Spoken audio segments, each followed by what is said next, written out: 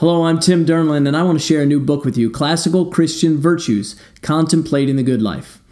It's inspired by Aristotle's Golden Mean and Scripture. Now, don't let that scare you. Aristotle's Golden Mean was pretty simple when it comes down to it. He believed that virtue was the midpoint between two vices, the vice of excess and the vice of deficiency. And this book takes you through 60 different virtues, starts off with a quote, starts off with a little bit of contemplation, and then goes through the virtue and vice, each one supported by Scripture. There's some guiding questions that help you think and contemplate and cultivate virtue and resist vice in your own life. Pick up a copy, follow along with me on my podcast, and we can become more virtuous together. And as we become more virtuous, we'll have a more virtuous society. I'm on a mission to get us talking in ancient languages of virtue and vice. Join with me. Classical Christian Virtues. Pick up a copy. Amazon.com, timdurnland.com.